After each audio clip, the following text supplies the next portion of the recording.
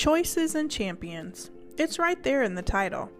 Everyone could benefit from having the confidence in knowing that their choices for end-of-life care are heard, understood, and respected, as well as benefit from a champion in their corner on the journey.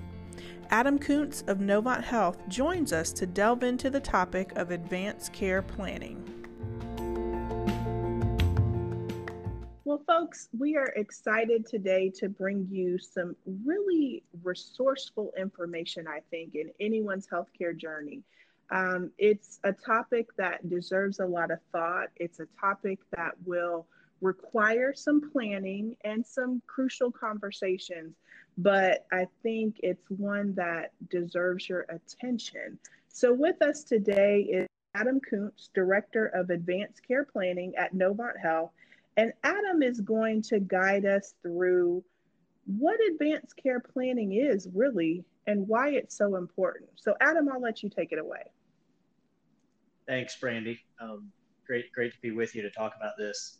When we talk about advanced care planning, I may, by default, use the words choices and champions at times, because that's the transformation that we launched a little over 5 years ago within Novant Health around advanced care planning and really about knowing and honoring our patients' wishes all through their healthcare journey, particularly up to and including the end of life. And so if we break that down, just even looking at the title, choices and champions, in a nutshell, it's really about identifying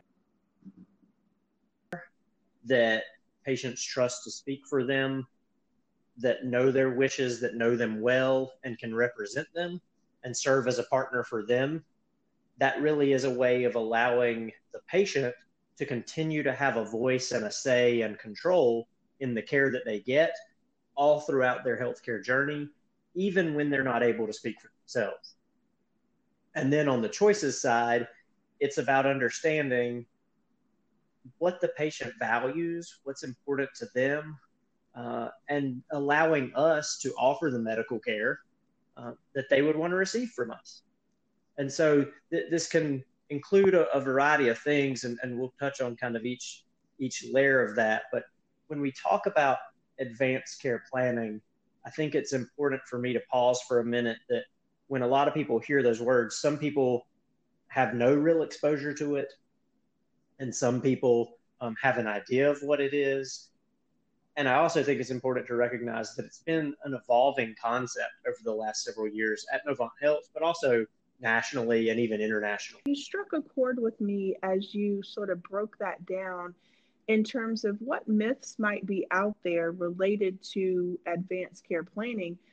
You know, I'm thinking, is it my will? I mean, you know, that's the first thing I think about when I consider being in a position where I can't speak for myself and having someone, you know, advocate for me. So, you know, what exactly is it? That's a great question, Brandy. And there are a lot of myths and different understandings. And so when we're talking about advanced care planning, when I'm talking about advanced care planning and choices and champions today, what we're really talking about is focused on healthcare choices. And so advanced care planning can include legal documents, such as a healthcare power of attorney or a living will. Okay. There are other legal documents, certainly like your last will and testament, and estate planning in regards to what happens to your house, your property, your finances, those types of things. Equally important. But what we're talking about today within the scope is specific to healthcare choices and the decisions that we make regarding the medical treatment that you receive. Okay, that's a great clarification. You know, I also wonder, thinking about different generations as healthcare continues to evolve, and you know, knowing that we are obligated to meet the needs of everyone, can you maybe compare and contrast sort of the old way of thinking and my group think about this type of preparation versus the new way of thinking, and how maybe a millennial patient may think about this type of preparation? Yeah, I think, Brady, that's certainly true that advanced care planning has evolved over the years and continues to. So depending on when listeners hear this, it may even have evolved even more from where I'm at today. There's a lot of movement in this space going on all across the country. But historically speaking, advanced care planning for several decades has really focused on documenting, completing a legal document to voice what you don't want when you're dying. So things like, I don't want CPR, or I do want CPR, cardiopulmonary resuscitation. Mm-hmm. I don't want to be on a breathing machine. I do or don't want dialysis, to replace my kidneys. So what are the things I don't want? And that can be really helpful to know what a patient doesn't want. But when we talk about knowing and honoring patients' wishes, the transition that we're making is we really want to know what patients do want while they're living. Because advanced care planning, as we look at it, has a potential to impact a patient many times well before the end of their life. Right. Or when they're near death. And so we start that conversation, as early as the age of 18, kind of starting to say, identify who you would want to speak for you and what matters to you. What does a good day look like for you? What are your values? Because there are a lot of choices throughout the medical journey that may not have anything to do with your death, but we may be able to offer different options depending on who you are as a person and what matters to you. And so we've really shifted that focus to how do you live and what's meaningful to you, and less so about specific treatments of yes, no, do I want this or that. Okay, that's a great point. Adam, can you give us an example of, maybe a situation or an instance where a patient was unaware of advanced care planning and, saw the benefits and decided that, this was a process that they wanted to initiate for themselves and perhaps the outcome? I think, when you mentioned that, there's over the course of the last 12 years, I've been working with a lot of patients. So there's a lot of patients, that come to mind when I think about this.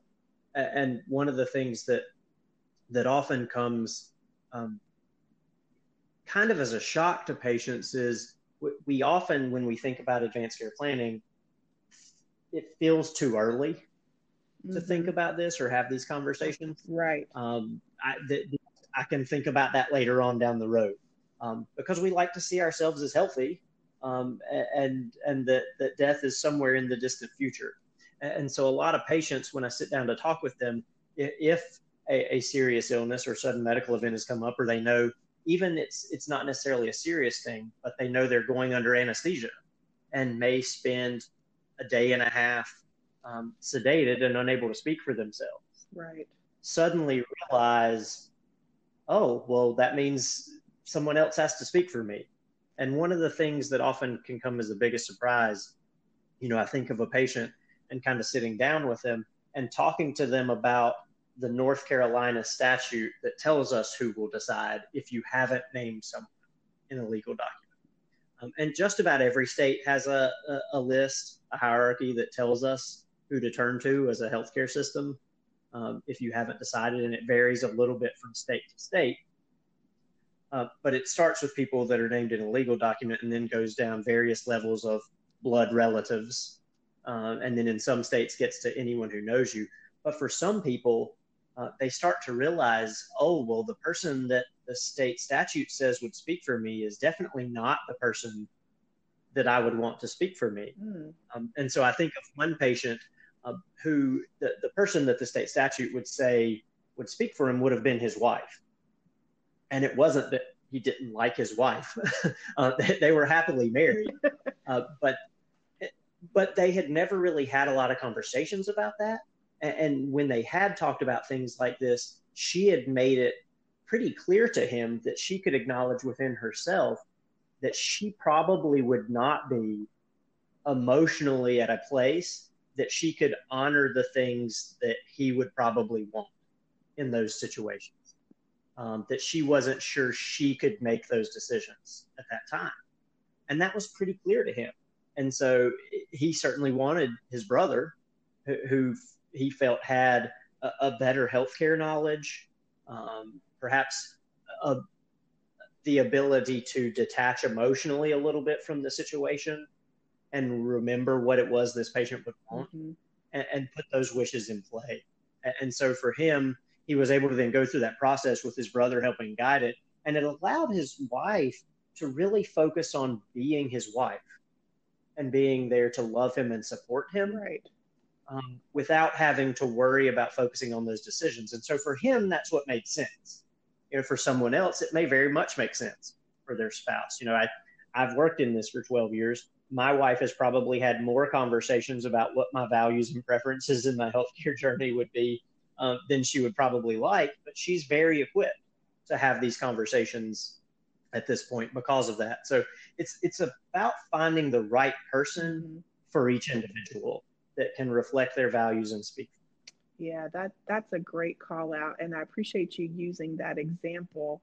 It's surprising sometimes when you have to think about this person, your designee, who is going to be making life or death decisions for you. And it may not necessarily be the person that everyone would think. So thank you for that example. That was a great call out.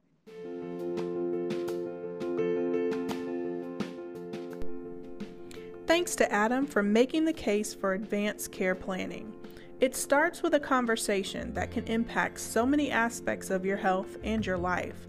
We'll hear more from Adam on this topic on the next couple of episodes, so stay tuned. Thank you for listening to Patients as Partners and all of the other Novant Health podcasts. Remember to rate, review, and subscribe on Apple, Google, Spotify, or anywhere you choose to listen to us. Until next time, I'm Brandy Edwards.